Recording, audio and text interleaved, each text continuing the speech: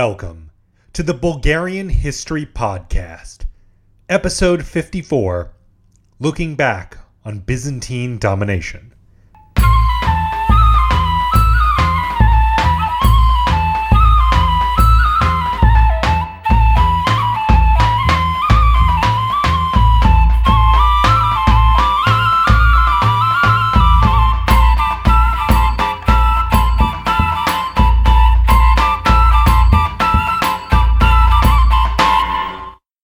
So, no new Patreon supporters in the 3 days since I recorded the last episode. So, consider supporting the show. Even $1 of support gets you access to the History of Bansko miniseries. It's a 3-episode miniseries about the history of the small Bulgarian town of Bansko. And $3 gets you all the episode transcripts. So, anything you wanted to look back again, check, if you needed a refresher, anything like that, you can see all minus episodes 2 and 3, the other 50 or so episodes, all available for you to check out. Consider becoming a supporter.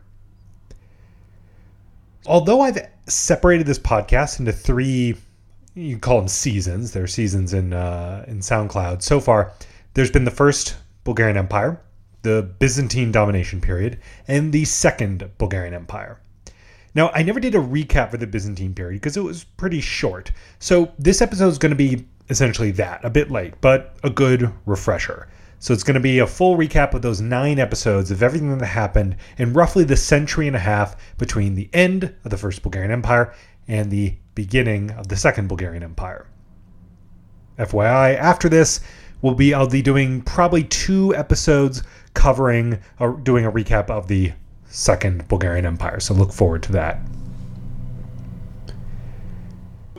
At the end of the First Bulgarian Empire, in the year 1018, the Byzantines were at the height of their power. Their economic and military power were unrivaled in their greater neighborhood. Peace in the east, and these other strengths allowed the empire to crush Bulgaria in the early 11th century. With Byzantine conquest, Emperor Basil II didn't seek to erase all memory of the past and impose some kind of new Byzantine order over Bulgaria. No. The Byzantines attempted to create really as much continuity as possible, giving local nobles the opportunity to retain their titles and positions by working with them. The result was about a decade of peace and calm for Bulgarian lands following their conquest. But then came the Pechenegs. Their raids caused the kind of chaos and economic damage that I've discussed here many times before. I've talked about how disrupting and damaging it is once you have these kinds of nomadic raiders coming in over and over and over. This also led to a withdrawal towards more fortified settlements and the general depopulation of northern Bulgaria. That's between the Balkan Mountains and the Danube. So for a brief time, life was actually probably better under the Byzantines. Things were good. The economy was good. The empire was peaceful. But now bad times are back. Still, eventually these raids slow down, and some Pechenegs actually settle in Bulgaria. The result is that by the end of the 11th century, the Bulgarian economy is kind of picking up again, benefiting really from being part of the Byzantine Empire and having easier access to markets. But this increased prosperity was met with the end of the light hand of the state. Around this time, taxes increased, and Bulgarians grew resentful of Constantinople. And not just Bulgarians. The Serbs led a rebellion which massacred the Byzantine army that was sent to crush it.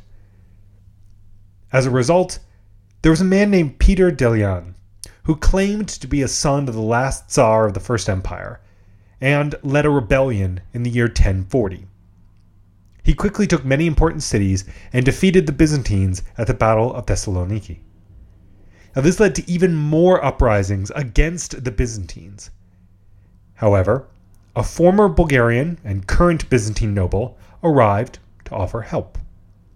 He was given command of the army and proceeded to make a foolish attack on the walls of Thessalonica, causing immense damage to his force.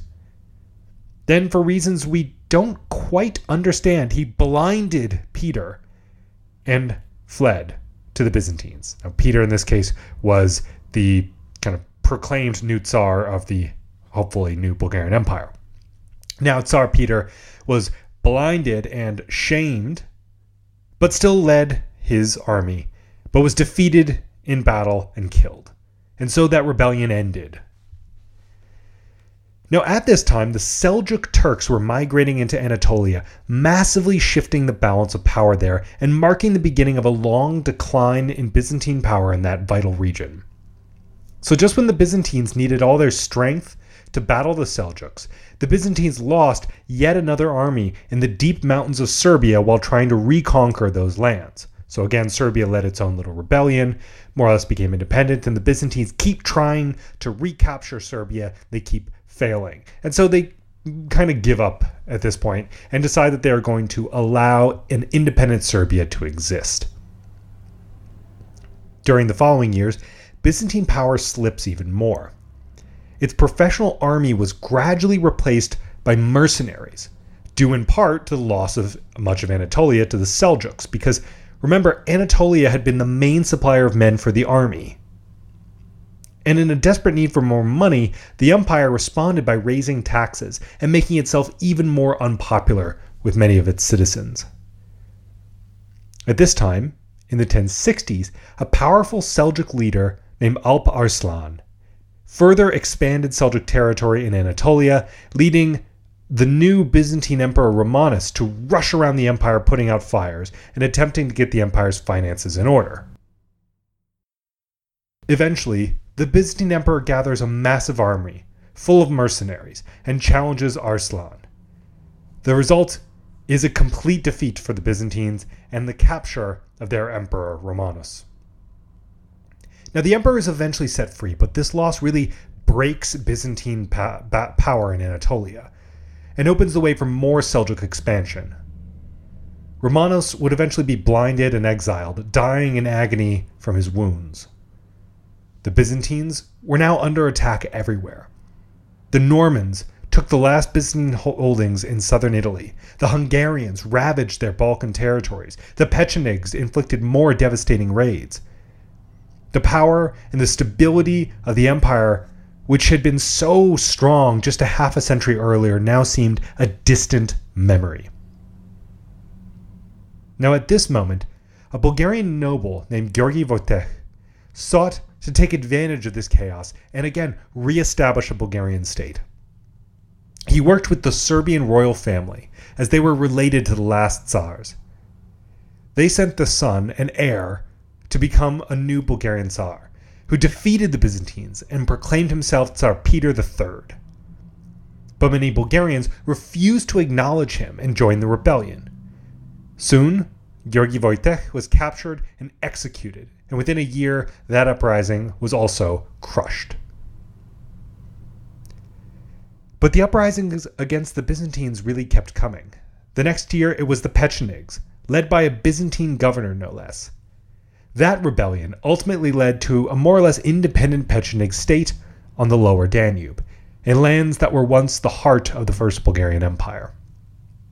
The result was that even more Pecheneg raids and economic devastation came, because now the Pechenegs weren't going to raid what were now their lands north of the Balkan Mountains, south of the Danube, so they raided deeper into Thrace, causing even more economic devastation for the empire. Shortly after, another rebellion came from the Byzantine governor of Dyrrhachium. As a result, the emperor was overthrown and replaced by the leader of an Anatolian uprising. Another uprising. Then Bulgarian leaders of a religious sect began taking control of the Balkan mountain passes. This sect was called the Paulicians. So, in general, at this time, there are just Byzantine uprisings everywhere. Well, Byzantine, non-Byzantine, everyone is rebelling against central authority. But the Byzantines began by attempting to put down that rebellion in Dyrrhachium, gathering Seljuk and Pecheneg forces to help them. And it was a close-run thing, but the resulting battle was won by the emperor, and that rebellion was crushed. Or at least it seems so, because another Byzantine general immediately picked up the standard of the rebellion and kept it right on going. The new version of that rebellion was also put down, but was immediately followed by yet another general proclaiming himself emperor, but this time in Anatolia. The general, who had led victories over the rebels, himself had had enough and decided to make himself emperor. Thus, Alexios Komnenos took control of a crumbling Byzantine state beset by rebellions on all sides. But he was a successful general. He finished off that Anatolian rebellion, still not before the Seljuks had taken advantage of the situation and further expanded their control of various cities there. But just as Komnenos finished taking care of those rebellions and kind of stabilized the empire, just at that moment, a Norman army landed on the Adriatic coast of the empire, intent on conquering all of Byzantium. The emperor responded by asking Venice for help. The Venetian navy quickly got in and destroyed most of the Norman fleet, trapping the Normans in the Balkans. Still, the Norman army continued their first move, laying siege to Dyrrhachium. Losing their navy and being struck by plague didn't seem to deter them at all. But after some months, a Byzantine army led by the emperor himself arrived and was narrowly defeated, with the emperor Komnenos barely escaping with his life. The Normans later conquered Dyrrhachium and turned their army to go inland in the direction of Constantinople, taking city after city in northern Greece along the way.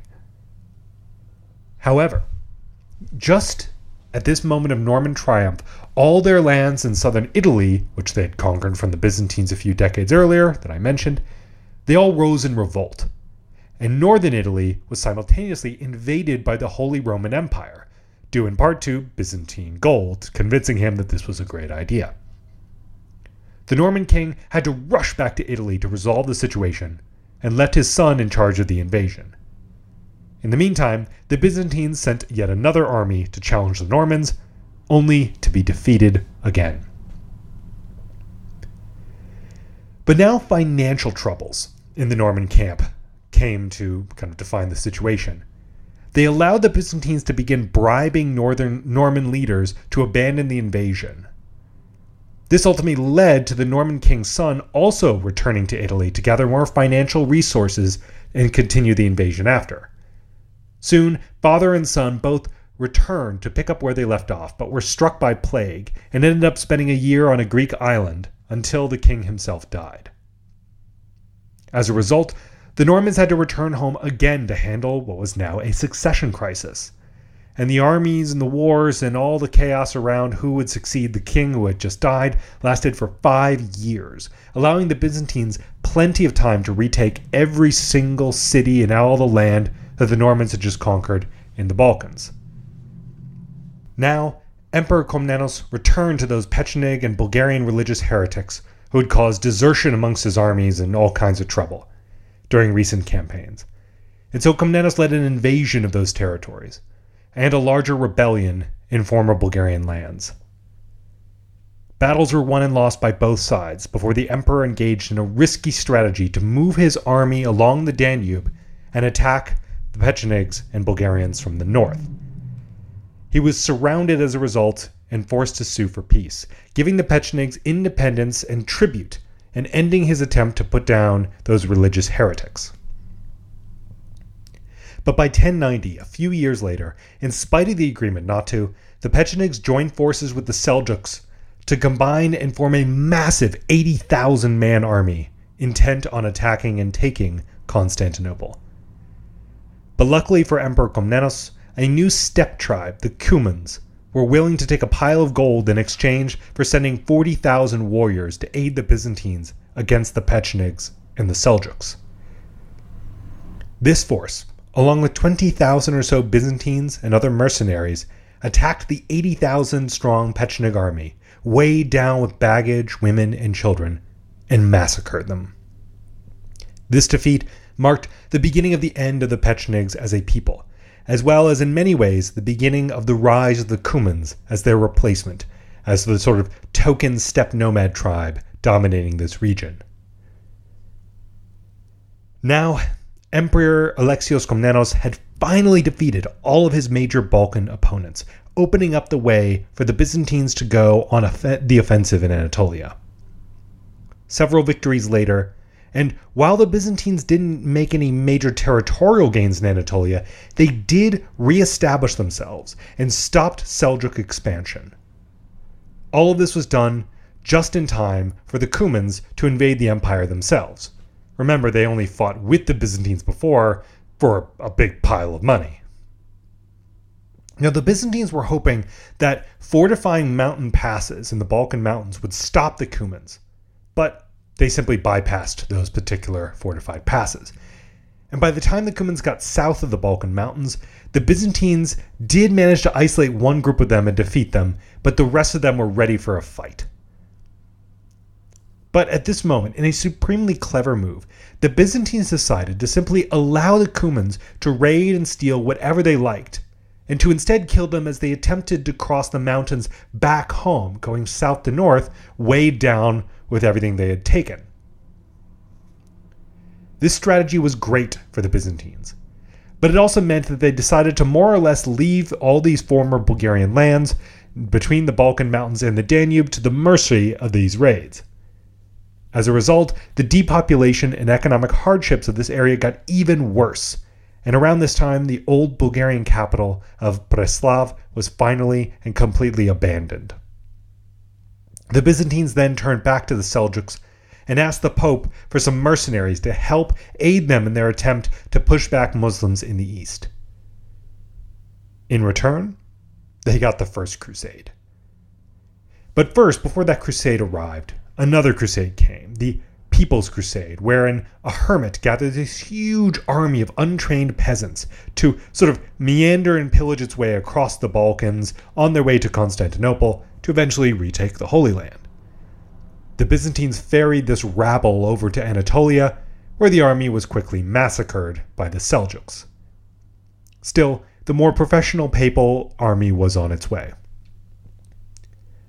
When those 35,000 professional soldiers arrived, including one of the Norman leaders who had tried to invade the Byzantine Empire, Alexios Komnenos made a deal whereby he would transport them and give them provisions in exchange for them handing over any land they took. The Crusaders didn't have much of a choice, and so they swore the oath. Alp Arslan, the Seljuk leader, initially assumed that these crusaders would be as easy to defeat as the People's Crusade. But a siege of Nicaea quickly proved him wrong. Arslan sent an army to relieve the city, but it was defeated.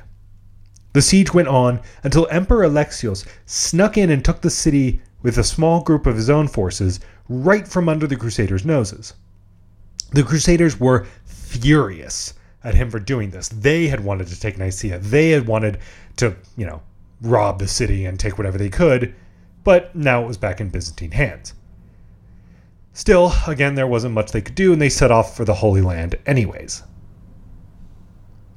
On their way, they retook much of western Anatolia for the Byzantines, while the empire itself retook islands in the Aegean, solidifying their control over that region. Overall, this was a huge reversal of fortune.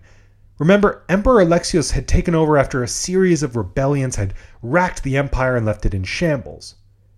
Now, it was feeling secure in the Balkans, expanding in the Aegean and in Anatolia. Not too bad. As the Crusaders moved into Syria and began taking cities like Antioch, they began to break apart, with some leaders deciding to establish their own states in these cities instead of continuing on to Jerusalem. But by this time, the Crusaders were far beyond giving anything they took to the Byzantines. They were on their own. So they moved further south and successfully took Jerusalem, establishing a kingdom there and defeating a Fatimid army that was sent to destroy them.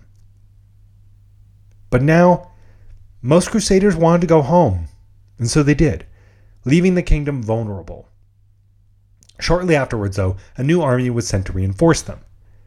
This relief force pillaged Byzantine lands, really pissing off the Byzantines, but first had to go fight the Seljuk Turks, who captured a Crusader leader who had made himself prince in Antioch, and so this new army had to go save him before they got to Jerusalem. They retook some territory for the Byzantines, before themselves getting slaughtered by the Seljuks. Eventually, the Crusader leader who had been captured, Bohemund, the same one who had led the Norman attack on the Byzantines with his father, was ransomed the ransom was paid and he was let go. He then returned to Western Europe to gather another army, which he used not to reinforce the army of Jerusalem and the king there, but to invade the Balkans at Dyrrhachium again. Once again, the Venetian navy cut them off, and the army was ravaged by plague. The backers of this endeavor then decided to pull their support, and the Crusaders, if you can call them that, sued for peace with the Byzantines. Bohemund returned to Antioch, where he had made himself king, or prince rather, and paid tribute to the Byzantines and said he'd hand over all his lands when he died. Shockingly enough, though, when he died 3 years later, his successor decided not to hand everything over to the Byzantines. But Emperor Alexios Komnenos had bigger problems, and in spite of being 60 years old, he led an invasion of Seljuk lands in Anatolia, defeating an army and seeing 2 of his sons killed in battle. Now, he would have been poised at this moment to retake even more of Anatolia, but the old emperor finally died that year. His son then took over and helped secure the Byzantine position in Anatolia. But just at this moment, there was another Pecheneг invasion from north of the Danube. Still, they were utterly defeated by the Byzantines, further cementing their end as a powerful steppe people of the era. Now, without missing much of a beat, the Hungarians invaded and raided deep into Byzantine territory. The Byzantines counterattacked and won a stunning victory on the Danube, extending their territory all the way up to Vojvodina, which is now in northern Serbia. The Hungarians again, a few years later, invaded and were again defeated. So it seemed that this new northern border was going to stay where it is for now. Now, while all this had been going on, the Seljuks had been retaking territory in Anatolia. So, with the Hungarians taken care of, the Byzantines turned around and headed in that direction. They successfully retook much territory, only to lose it the moment they returned to Constantinople. It seemed their sort of grip on anything in Anatolia was becoming more and more tenuous. Next, the Byzantines invaded territory closer to Syria in an attempt to bring the small crusader states in that area under their control. It worked, and they eventually got all of them to submit to the emperor. The Byzantines then joined forces with those crusader states to attempt an invasion even deeper into Syria, taking more cities. During this time, the Byzantine Emperor John was seemingly without any end to his energy. He was organizing campaigns from Sicily to Armenia to Georgia. It was working, and the empire was slowly making gains in nearly every direction. That is, until John was killed in a hunting accident, and his son Manuel took the throne. Manuel had just as much energy as his father, and rushed all over the Near East, leading campaigns and defending the frontier. Around this time, a second crusade was organized. Once again, this crusade was somewhat hostile to the Byzantines and in a foul mood. There was some fighting between the two Christian forces, the Crusaders and the Byzantines, but ultimately they got across the Bosphorus, only to be defeated by the Seljuks and forced to wait for more Crusaders to help them. At the same time, the Normans were doing what Normans do, and invading the Balkans again. So Emperor Manuel couldn't really support the Crusaders very much because he was busy dealing with the Normans, who were using their ships to this time, instead of going overland, attack Byzantine cities all around the Aegean, even making a sort of token attack on Constantinople. Still, their attacks eventually fizzled out. Meanwhile, the Crusaders actually won several victories against the Seljuks as they made their way to Jerusalem, once they had rejoined the rest of their forces. However, the resulting confidence only made it easier for the Seljuks to then ambush the Crusaders and inflict massive damage. By the time the Crusaders did reach Antioch, there were a few of them left. Still, what forces that existed by this time decided that instead of heading to Jerusalem, they would set off to retake the city of Edessa in Syria. But that attack quickly fell apart. And while all of this had been going on, there was yet another Serbian rebellion in the Balkans to deal with. The Normans were now trying to undermine the Byzantines in any way possible, and did so by invading Cyprus. But in doing so, they massively overplayed their hand, And after devastating that island, they realized that they were extremely vulnerable and were forced to sort of beg for forgiveness from the Byzantines. A few years later, the Byzantines crushed the Hungarians and again reasserted their control over the Balkans. Manuel then, in a coordinated joint attack with the Kingdom of Jerusalem, invaded Egypt. But the planning was so awful that the attack petered out almost immediately and went nowhere. Manuel then decided to instead try to take the Seljuk capital of Konya, but was ambushed along the way and had to abandon the attack. By now, Emperor Manuel was an old man, still brimming with energy, and attempting to expand the empire in every direction, but he just couldn't sustain it forever. It was beginning to exhaust the Byzantine Empire, all this war, all the rebellions. And so next time, in more of a recap, we'll see how two Bulgarian brothers will take advantage of all this exhaustion and found the Second Bulgarian Empire. This episode was written and produced by me, Eric Halsey. The theme music was written and performed by Teddy Raven. Check us out in all the usual places. Facebook, you can subscribe on SoundCloud. Just, check out the website. There's always cool maps and images for every single episode. If you've never looked, there's lots of good stuff there. And feel free to get in touch.